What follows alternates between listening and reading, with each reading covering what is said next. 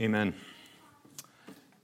Let's look to our food this morning. Would you pray with me and for me? Father, help that last song to be our thoughts, our prayers, and the desires of our heart. Help us not to look anywhere except for to your perfect word, for how firm a foundation, ye saints of the Lord, is laid for you in your more excellent word. So, Father, we just ask that we would look to that firm foundation, that our eyes would not be distracted as we look to other things, maybe out of distraction or maybe out of trying to look at two things at once. So, Father, convict us today. Show us not where other people's eyes are wandering off of you, but where our eyes are wandering from you. So we ask that you would convict us through the power of your Spirit, that you would give us also the power from your Spirit to turn from our sin and to repent and embrace Christ, to walk in Christ-likeness, to walk in the Spirit, that we might not walk in the flesh as we pursue the world and the flesh and the devil. Father, remove distractions from us this morning. Help the stresses of our life to take a back seat to the de-stressor of our life, which is you. And we find you in your word. So we ask now that we would see you clearly in your word. Help me to preach your thoughts, and that alone, not mine. We're not here for that this morning. We are here for your word. So help us to see it with eyes of faith. We pray these things in Jesus' name. Amen. You may be seated.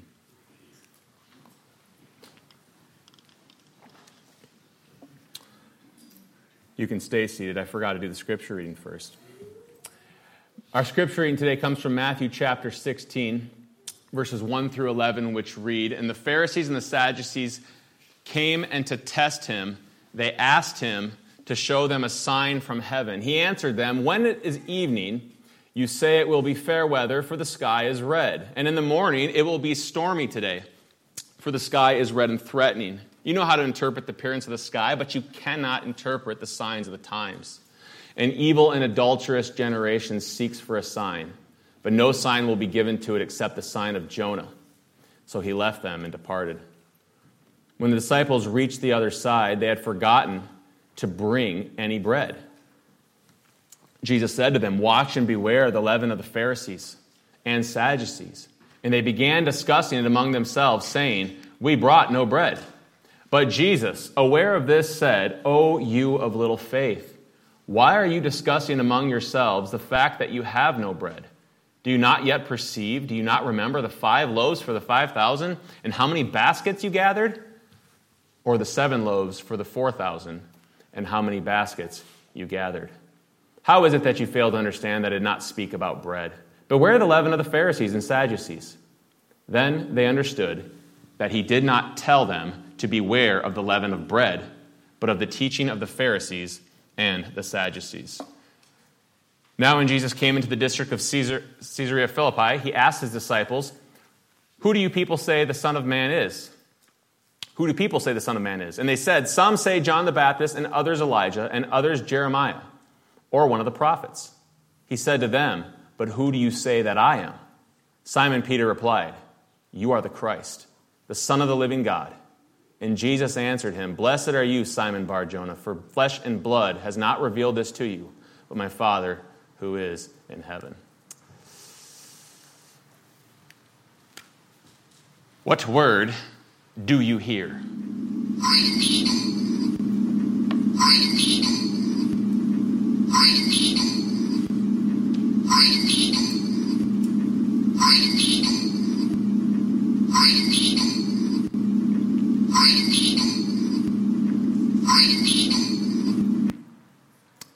Which word did you hear? Well, that answer, as I'm sure you just discovered, depends on where you looked, right? Because if you looked at Green Needle, you heard Green Needle, and if you looked at Brainstorm, you heard Brainstorm. And so the answer depends on where your eyes were looking. But regardless of where you look, there is an answer. Do you know what it is? It was Brainstorm. It was actually Brainstorm. And so that means if you looked otherwise, even if you looked at Green Needle and you heard Green Needle, it means you were wrong because you had your eyes looking in the wrong place.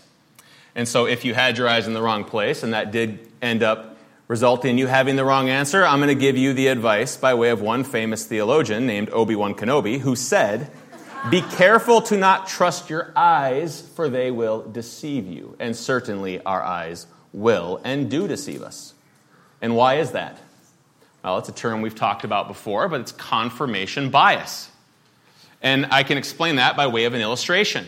See, for example, if you're looking to see your favorite team win the big game, what are you going to do when that ref calls for the instant replay on that tough-to-figure-out call? You already know the answer, right? Of course you know the answer, right? Because you know that your team should have the right call in their favor. And if the ref thinks otherwise, no offense to Luke here, they are a blind bat, right? I'm sure you've been called that before at times, Luke. But the point is, though, when that instant replay is shown, our eyes are fixed on our team winning, and so we know the answer before we see it. And even if our lying eyes show otherwise, when we see that instant replay, what are we going to do anyways? We're going to boo. Because it doesn't fit with what we want to be true. That's confirmation bias. That's what it is. So now that you know what confirmation bias is, you will see it everywhere. And yes, that's a pun. You will see it in sports. You will see it in politics. You will see it in arguments and debates with each other. You will see it in just about everything.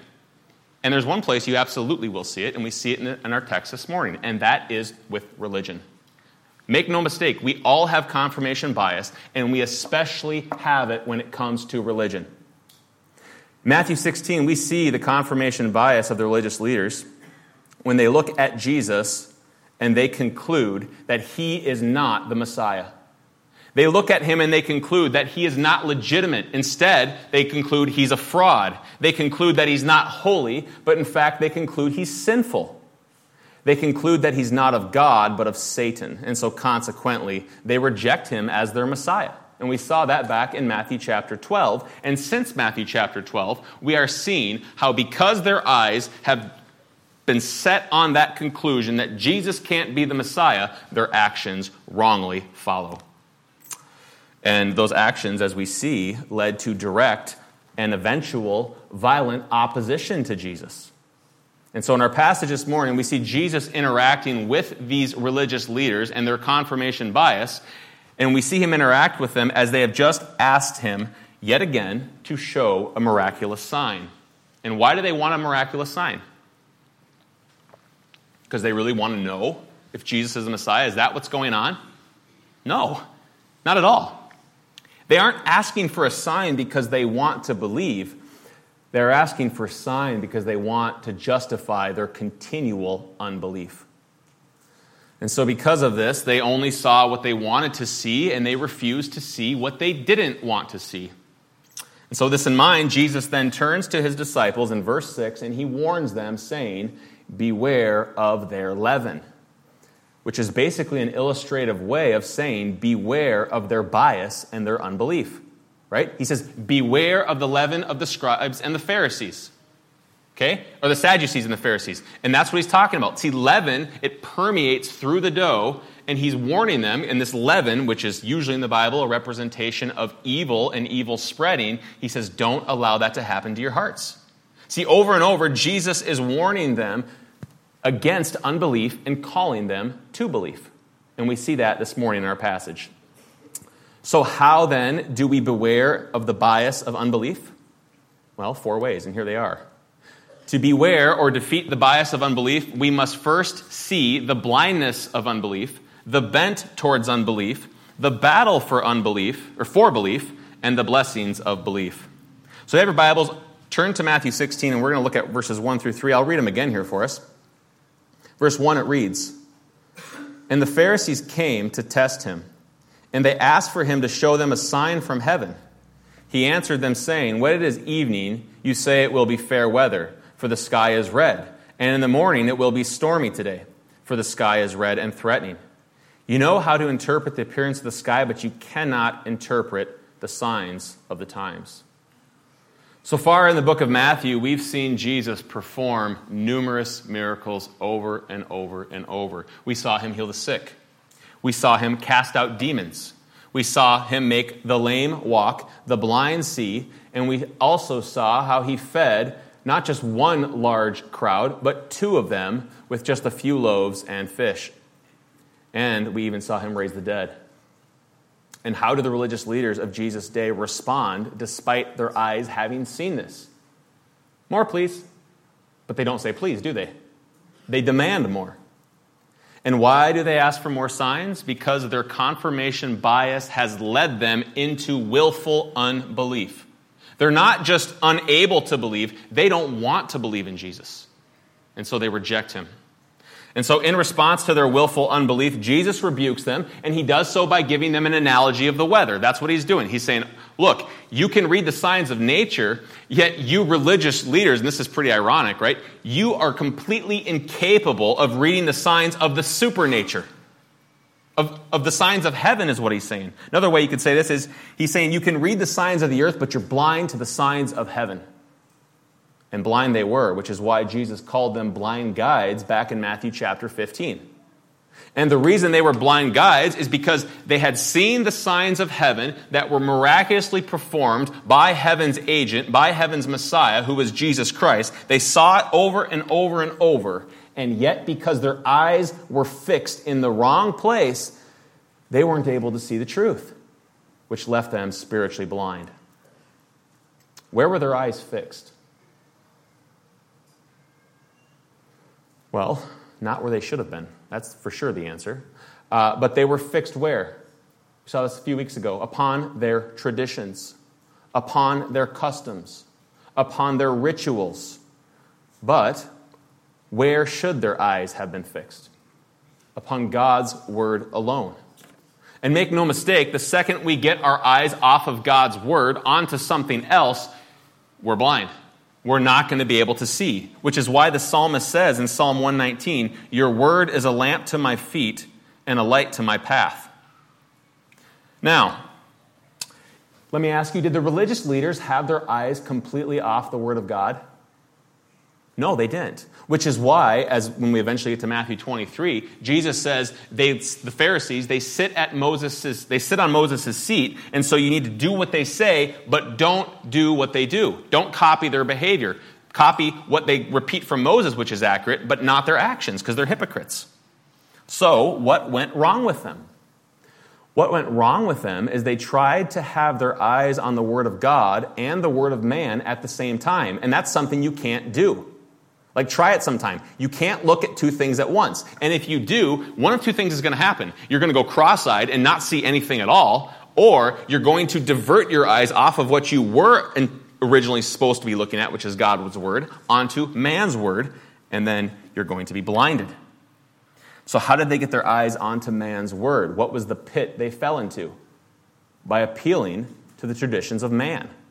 They were all about their traditions. They were all about the Mishnah. They said, that's why they went to Jesus, and they're like, hey, your disciples don't wash their hands. And Jesus is like, who cares? It's not in the Bible. And they're like, but our traditions. They were all about their traditions, which are really just man's thoughts, not God's thoughts. And this was something Jesus didn't have the time of day for. See, if there's one thing that Jesus will absolutely just dumpster with his arguments, it's anyone trying to say, thus saith the Lord, and the Lord hadn't said it. He has no time for that whatsoever. And yet, look at our culture today. Do we ever do that? Do we ever get our eyes off of God's word by trying to look at man's word and God's word at the same time? Is that a problem that our culture faces today? You better believe it is, because it happens in at least 30 million different ways. Let's talk about just a few here.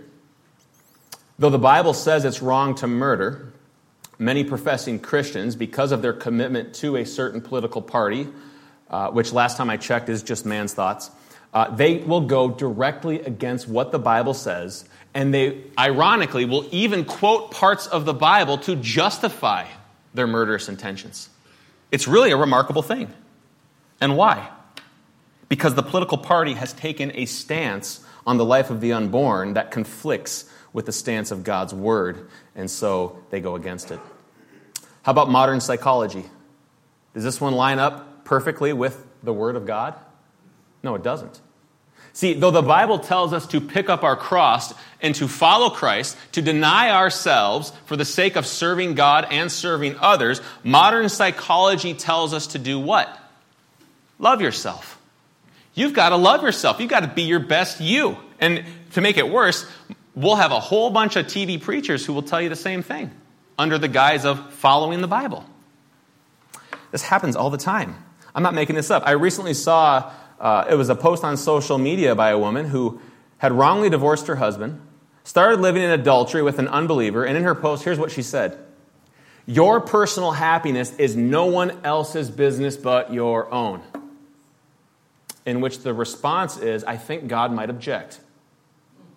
Of course God would object. Of course he would object. Because our personal happiness is not the ultimate thing. What is? Glory to God is the ultimate thing. And my personal happiness goes way lower on the totem pole. And ironically, I won't find happiness, true happiness, in any form other than what God has prescribed. And the remarkable thing about this that I saw was a bunch of professing Christians liked the post, knowing full well how she was living. And again, don't get me wrong, there is repentance for all sins, or there is forgiveness for all sins, but it only comes via repentance. Church, this is nothing but secular psychology's prescription for happiness. And it's not compatible with the Word of God. It's not compatible with what God has told us. Not at all. So why do Christians end up thinking this way? Well, I think it's because they tried to look at two things at once, and instead of the one thing they should have been looking at, they got their eyes off of it onto what they shouldn't be looking at. How about science, for example? Does this ever interfere with what the Word of the Lord says? Of course it does. All the time. Take the book of Genesis, or Exodus for that matter, which repeats the same account. It makes it pretty clear that God made the universe and that he didn't do it through the ideas of a certain scientific man in the 18th century. And yet, so many Christians today try to look at man's scientific rationale, which simply leaves them doing what? Taking their eyes off the word of the Lord onto the eyes of man's thoughts and neglecting the one over the other, even though they're saying, no, I haven't done that, I'm still using both. Well, no, you're not. You're not using both. And if you think this is an insignificant issue, then we need to have a serious conversation about biblical interpretation and how the way we understand one passage, take Genesis 1 and 2, affects how we understand Romans chapter 1 and 2. It absolutely does. Which is exactly why so many professing Christians today, because they got their eyes off of the start of the Bible, when they got to the middle of the Bible, they got all mixed up in Romans chapter 1 when it comes to sexuality, when it comes to gender, when it comes to sex, and they have fully embraced the modern sexual revolution with the modern feminist movement, full swing in entirety. And why? Because they got their eyes off the Word of God. This is no little problem. It has caused all sorts of issues in our society today. And in the last, 3-4 years, we're seeing it on steroids.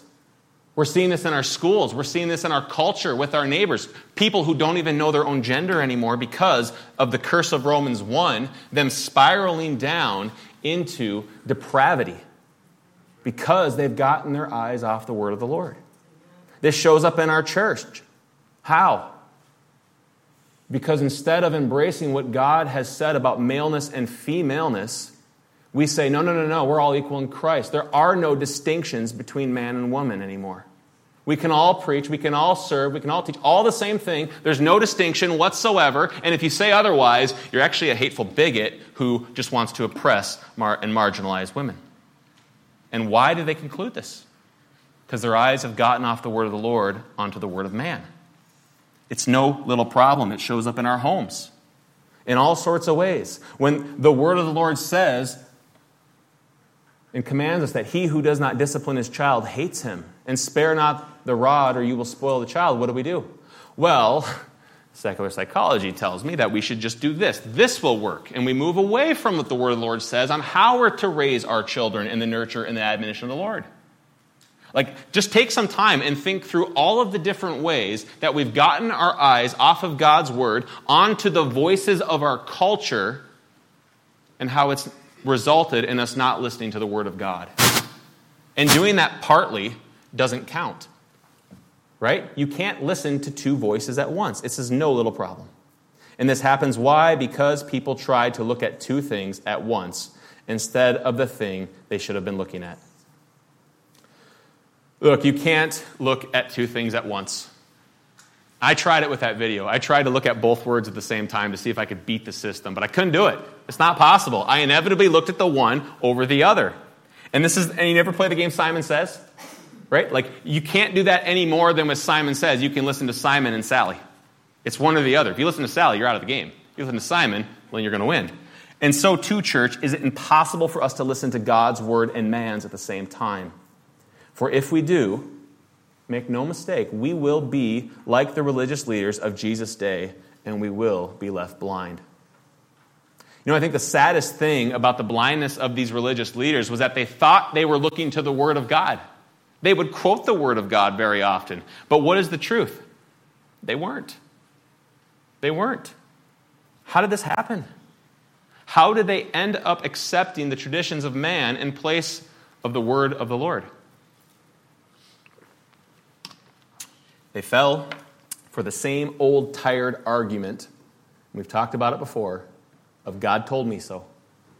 God told me I could do this. God told me He wanted me to be happy so I could do this. God told me my situation is special. God told me is the same lie that Satan has been telling since Genesis chapter 3. And mankind has been believing that over and over and over. Do you realize that that lie is where every religious cult comes from? Every Christian religious cult comes from? And do you realize that over half of those cults were born and raised right here in America? They were. Over half of them were. And why? Because America, out of all of the nations, has led the way in swallowing this lie from Satan. And here's how the Pharisees got into this lie. We talked about this before too. After Moses came down from the mountain, he wrote down God's laws. And those laws are authoritative for us, right? We're supposed to follow those. That's how we know what God's will is. He tells us. Something on click there. God tells us what He thinks. We can't go up to heaven and discover what God thinks, can we? We don't know unless He tells us. Okay? So He gave Moses His law on the mountain, and Moses wrote it down. But here's what the Pharisees said. Moses ran out of ink. And so what he had to do, he couldn't use his printer. He had to orally pass on all the other things that God said on how to apply these laws. He could only write down the basics. That's all he could do. He got the 10 Commandments down, these sort of things. And so he passed on the oral tradition, the oral law, from him to Joshua, to the elders, to the religious leaders, to the priests, all the way down to them. And so if you want to know what God really thinks, yeah, you could read the Bible, but you got to go to them. They'll explain the traditions. You see how deceptive this was? The lie of God told me so has infected so many people's hearts and also their eyes, as it has caused them to take their eyes off the Word of God onto the Word of man. And yet, what does the Scripture tell us about this? 2 Peter 1:19. We have the prophetic word more fully confirmed, to which you would do well to pay attention as a lamp shining in a dark place, until the day dawns and the morning star rises in your hearts. In 2 Timothy 3:16 and 17, all Scripture is breathed out by God and is profitable for teaching, for reproof, for correction, and for training in righteousness, so that the man of God may be completely equipped for every good work. And so because the religious leaders' eyes were fixed in the wrong place, they became blinded by it. So, where are your eyes fixed? Where are you looking? Are you looking to personal experience? Are you looking to whispers in the night? Are you looking to somebody else's whispers in the night? Or are you looking to the perfectly inspired and authoritative and completely, what was the word he used back there? Equipping word of the Lord. That's what it is. It fully and perfectly equips us. So where are your eyes fixed? Are they fixed on God's word or man's? Do you believe the Bible is the only source for faith and practice, or do you believe it's a source? One of many. Yeah, we got to take modern day science, modern day psychology, modern day experiences, modern day whatever, fill in the blank, And we put those next to the word of the Lord, and that helps us to see. Because after all truth is truth, right? There's one problem with that. That's certainly true, don't get me wrong. But there's one problem with that. How can our lying eyes determine what is and isn't truth apart from the Word of God? Which one of us has clear enough vision to see past the cultural blinders we all face and determine which things are right and which aren't? Do you believe the Bible, or do you believe man's Bible, which is their thoughts and ideas? Because make no mistake, it's one or the other. And if it's the other, it will leave you blind. So, if we want to avoid the blindness of the Sadducees and Pharisees, what do we have to do? Fix our eyes upon the right place, and upon the right place is the true and living Word of God, not man's biased word. To defeat the bias of unbelief, we must first see the blindness of unbelief, but secondly, are bent towards unbelief. Look at verse 4. An evil and adulterous generation seek for a sign, but no sign will be given to it except the sign of Jonah. So he left them and departed. If you notice in verse 1, what does it say that the Pharisees and Sadducees came to Jesus to do? To test him. And how did they test him? By asking him a question, which was very similar to what Satan did back in Matthew chapter 4, wasn't it? Asking Jesus questions. And this is fascinating for a few reasons, but one of them is that the Sadducees and the Pharisees, they were diametrically opposed to each other. They were not friends, not even a little bit. They would never be caught dead sitting at each other's table in the lunchroom. They didn't like each other, okay? And here they are joining up to go after Jesus, to test him, to try to trap him. See, the Pharisees, who were they? They were the religious conservatives, and the Sadducees were the religious liberals. The Pharisees prided themselves upon all of God's word, upon living for the kingdom, not for the things of this world. Well, the Sadducees, they did live for the things of this world, right? They were all about the rich parties and all that kind of stuff, and they only believed in the Pentateuch, the first books of the Bible, right? And because of that, they didn't believe in an afterlife at all, right? And so if you don't believe in an afterlife, what does that make this life? It makes it your only life. So you better live it up. And because they didn't believe in an afterlife at all, that explains probably why they were so sad, which is why they were called Sadducees, right? So, well, it's a mnemonic device. At least it'll help you remember what they actually thought, right? But the point of this is simply that the two groups were not friends. They didn't get along, not even a little bit. In fact, in Acts, when Paul is being challenged by both of them, what does he do? He's just like, I believe in the resurrection. And what do? They start going at each other's throats, and he just like slips away like, ha ha, have fun, you know? Like, that's how much these two groups were opposed to each other.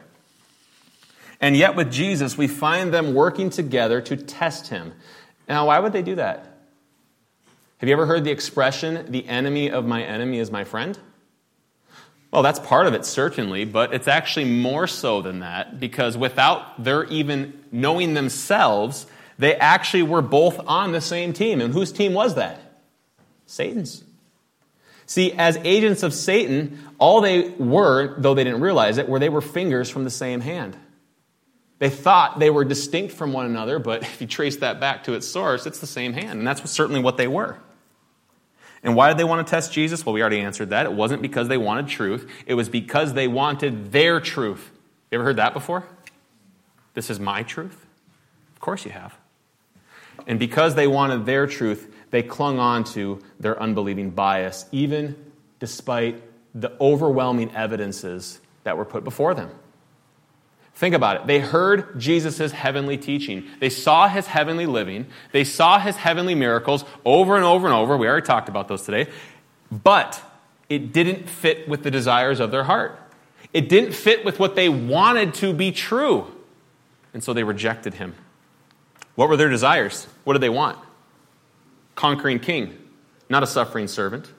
They wanted the Messiah to come in on the white war horse and do their bidding for them by kicking Rome off, not a Messiah who would come on a lowly donkey to suffer and serve. They wanted Jesus to accept them and reject and castigate others. But Jesus didn't do that, did he? No, he didn't. He didn't serve their agenda at all. In fact, he often opposed it. He condemned it. And he condemned it, why? Because the driving force behind blind and biased unbelief is ultimately, at its center, rebellion against a holy God. Rebellion against a holy, all-powerful God, which is a pretty stupid thing to do. We rebel against God because we think we know what we deserve. We rebel against God because we think we know better. We think we're clever. Okay, I understand the Bible says this, but come on, wink, wink.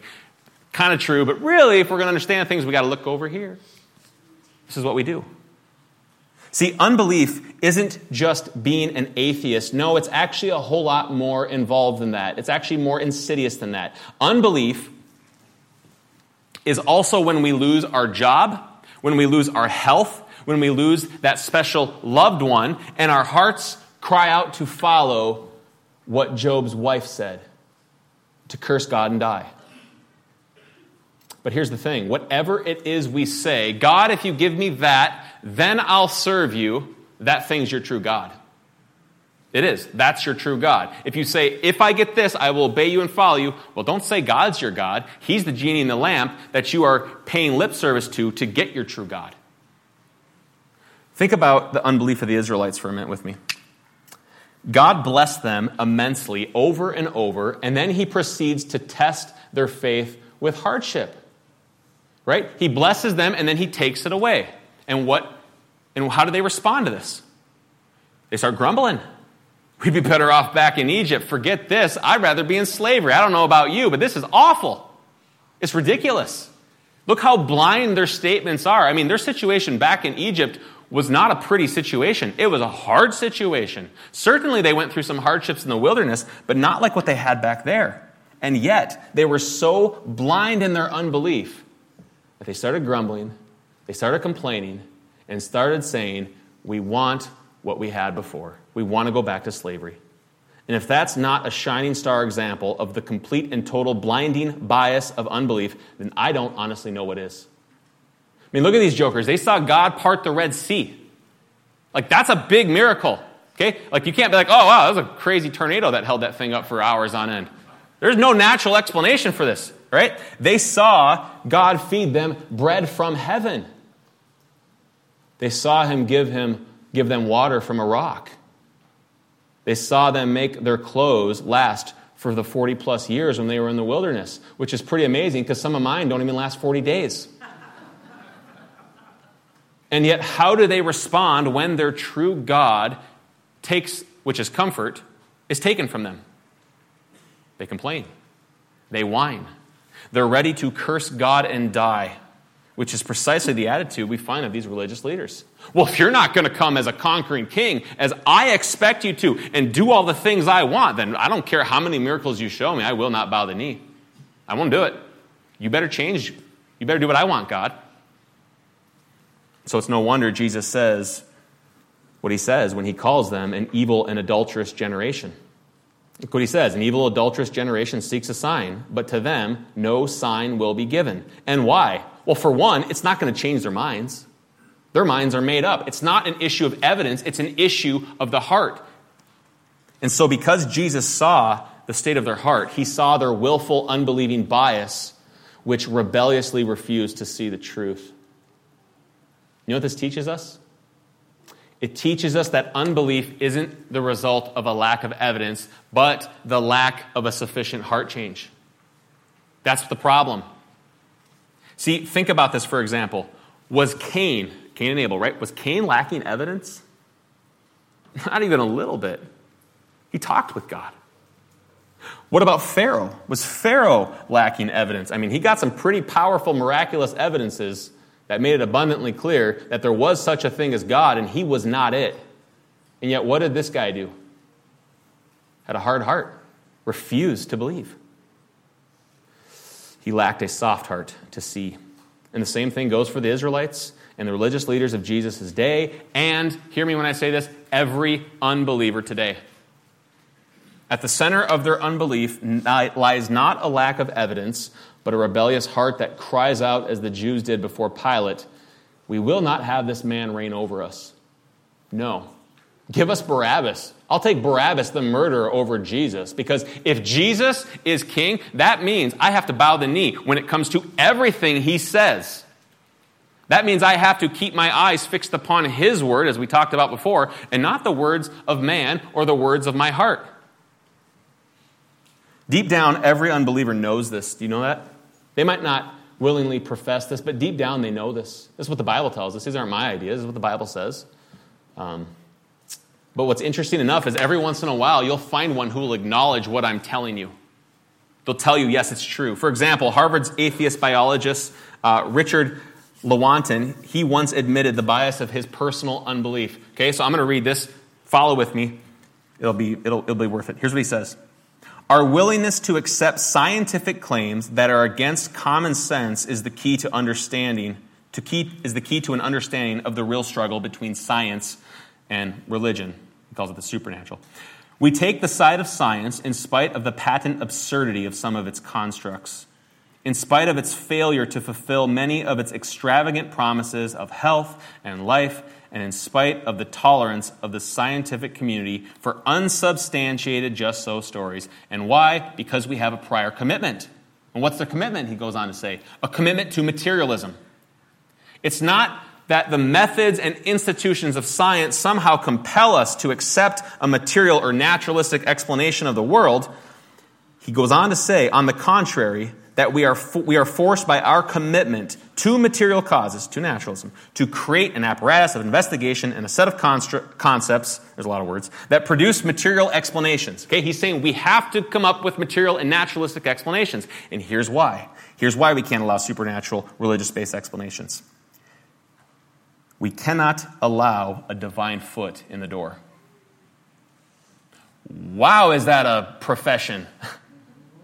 We cannot allow a divine foot in the door. And so materialism is absolute. Naturalism is absolute. Don't talk to me about God. Why? Because my heart doesn't want the divine foot to get into the door of my heart.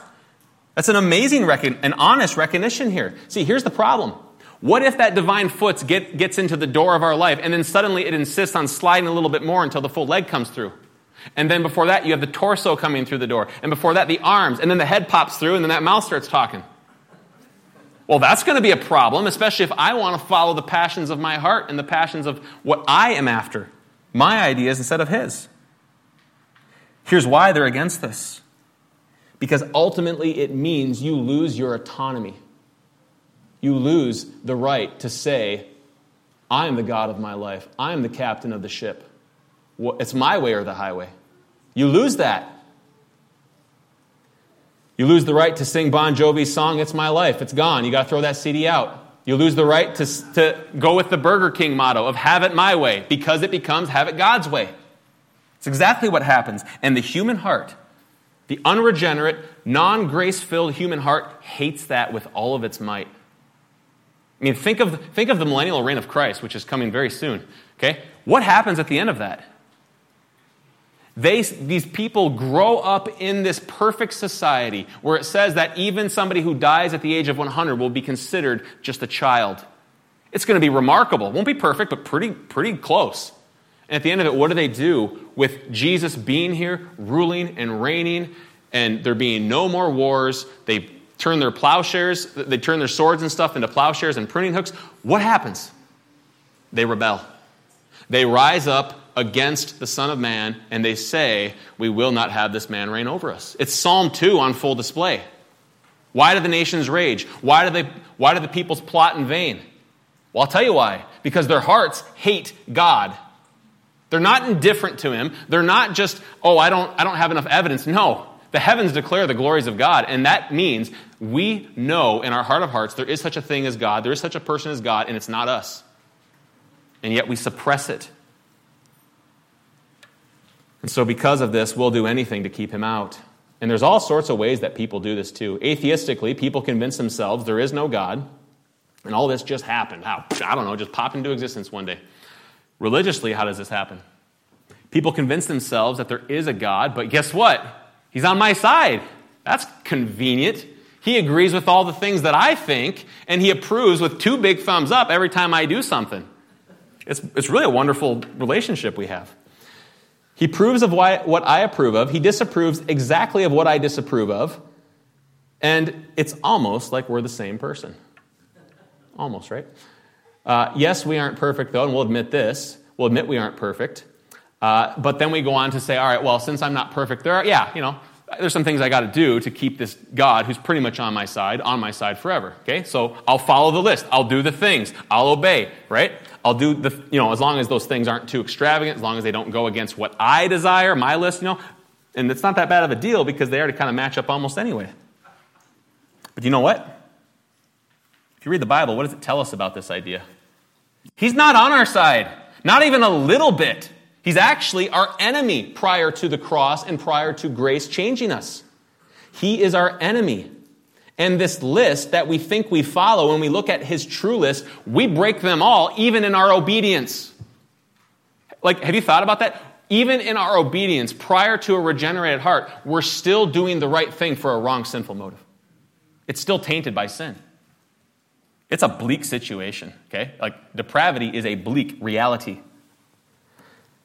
And so unless we receive the righteousness of Christ, God's way, which comes by a gift called grace, to us, not by works, but through faith, so that no one may boast, we're completely hosed. We have no hope whatsoever. You can't earn for God's approval. You can't work for it. And you definitely, I'll include myself, why not? We definitely don't deserve it. And yet our hearts whisper to us, yeah, you do. You're not quite as bad as these people over here. You're really pretty good overall. I mean, especially if you walk out down the street and you look at the so-and-sos, they're a mess. You're not that bad. This is the kind of stuff we do. Now tell me, who here naturally, apart from the wonderful gospel of Jesus Christ, enjoys singing hymns like Such a Worm as I? Try to write a modern psychology, or even just, take that with your Best Life Now kind of books and see how many you sell. Not a lot. It's not a popular message to our culture. It's not positive and encouraging K-love, okay? And so in response to the rebellious human heart, God still sends grace, but what happens? The heart rejects it. The heart hates it. But here's the thing, if we do reject God's grace, we've completely lost the battle for belief, which leads us to our third point. Let's read 4 through 11. An evil and adulterous generation seeks for a sign, but no sign will be given to it except the sign of Jonah. So he left them and departed. When the disciples reached the other side, they had forgotten to bring any bread. Jesus said to them, "Watch and beware of the leaven of the Pharisees and the Sadducees." And they began discussing it among themselves, saying, "We brought no bread." But Jesus, aware of this, said, "O you of little faith, why are you discussing among yourselves the fact that you have no bread?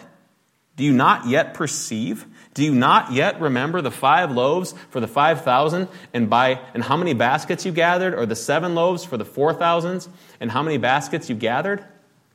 How is it then that you fail to understand that I did not speak about bread? Beware the leaven of the Pharisees and the Sadducees." Here we find one of the 700 examples of what is called a dim-witted disciple moment.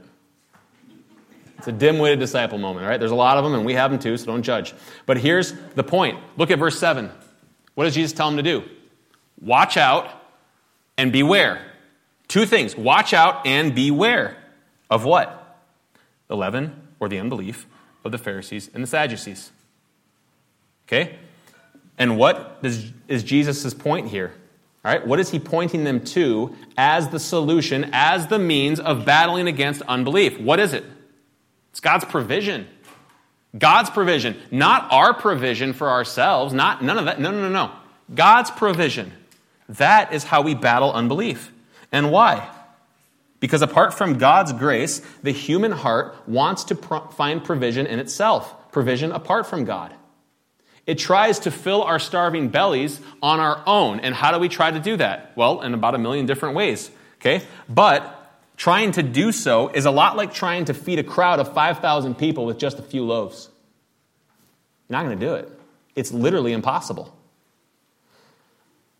And it will leave you left starving. And yet we naturally try to do this in our lives by trying to feed our starving souls with things like money, jobs, sex, careers, and our hobbies. But it doesn't work. It doesn't. There's only one thing that can fill our starving souls, and it's the bread of heaven, the bread of life, who is Jesus Christ, who was broken and torn for us so that we might live.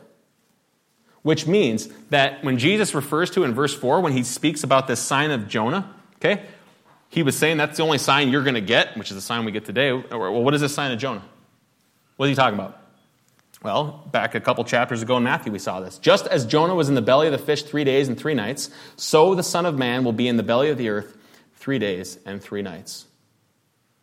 And why? Because that was where the battle for unbelief took place. That's where it happened. Because without that battle being won there on the cross, we would never go on to have the blessings of belief, which leads us to our last point here. Look at 12 through 17. Then they understood that Jesus did not tell them to beware of the leaven of the bread, but of the teaching of the Pharisees and the Sadducees. Now when Jesus came into the district of Caesarea Philippi, he asked his disciples, "Who do people say that the Son of Man is?" And let me just pause there. That is the $1 million question. That's the $1 million question. Who is Jesus? Is he a good teacher? Is he a liar? Well, you can't say he's a good teacher. As C.S. Lewis pointed out, you can say he's a liar, he's a lunatic, or you can bow the knee and say he's Lord. But you cannot say he was just a good teacher and there's things we should learn from him. No good teacher would say the things that Jesus said if they weren't true. He said, "I hold the keys of Hades and heaven." He said, "I am the way, the truth, and the life. No man gets to the Father but by me." I mean, these are some very bold statements that if they are not true, then he's the devil of hell or he's nuts. Let's go on reading. "Who do you say the Son of Man is?" And they said, "Some say John the Baptist, others say Elijah, and others Jeremiah, or one of the prophets." And then Jesus said to them, "But who do you say I am?" Simon Peter replied, and this is kind of the center highlight point of all the disciples in the entire book. Ready? He says this, "You are the Christ, the Son of the living God." And Jesus answered him, "Blessed are you, Simon Bar-Jonah, for flesh and blood has not revealed this to you, but my Father who is in heaven." Throughout Jesus' teaching, he continually talks about blessed are those with ears to hear, and blessed are those with eyes to see. You remember this? I mean, it happens over and over and over. He quotes Isaiah about it several times. And in verse 12, what do we see happen? These dim-witted disciples, the dimness starts to fade as the light comes in and they start to see. And in verse 16, we're going to look at this next week, but what does Peter do then? "You are the Christ, the Son of the living God." What a bold profession. You are the Christ, the Son of the living God. And let me ask you, why was Peter able to see this? Because he was determined to? Because he really tried? Because he created his own spiritual glasses that allowed him to see? No. Which is why Jesus says it wasn't flesh and blood that revealed this to you. Who was it? The Father who is in heaven. The Father who is in heaven, whom by grace through faith in Christ we can come to personally know. You can know the God of the universe. Do you realize how radical that is? How remarkable that is? See, before we were completely cut off and alienated from God, but now, as Hebrews tells us, through Christ we have been brought near. We can run into the throne room of God and shout out, "Abba, Father," to him. And he listens to us, and he answers us, and he always gives us what is best for us. Not what we want, but what's best for us. Before we were sons and daughters of the devil, but now, because of Christ, we can be adopted as sons and daughters of the King. Before we were blind, but now we see. And why? It's not because of something we've done, but because of what he's done for us, we blind, biased, defeated, and cursed sinners. And what he has done is he has won the battle that you and I could never win. And he won it so that he could bring us the blessings that we never deserved, nor we could ever even possibly have fathomed. And how? By taking our blindness upon himself. At the cross, he was blinded. He was slapped. He said, prophesy, who hit you? He knew who hit him. But nevertheless, he went through with this humiliation, ultimately to the point of death on a cross. And why? To make so that the deaf can hear and the blind can see. That's why. Though we were blind, now we see. And now, because we hear and see, we can experience the wonderful and glorious blessings that our Father in heaven continues to shine down on us. Read Ephesians 1 about these wonderful blessings. All of the blessings in the heavenly places are ours. All of them. Not just a few, not just depending on if we have a good day or a bad day. They're all available to us. And they come to us from our Father in heaven, who showers them down upon us as we continue to fix our eyes upon the author and the finisher of our faith. We need a C.S. Lewis quote here, so I'm going to use him. Here's what he says. I believe in Christianity as I believe that the sun has risen, not only because I see it, but by it I see everything else. See, some of you are trying to view your marriage through the darkened light of this world. Some of you are trying to view your jobs through the darkened light of this world. Some of you are trying to view your careers through the darkened light of this world. Your relationships, whether that be with a friend, a spouse, or children, through the darkened light of this world. And you can't figure out why you keep bumping into things. Well, I can. It's because you're blind. It's because you're not looking to the light of the world, which is Jesus Christ, who alone gives us spiritual eyes to see.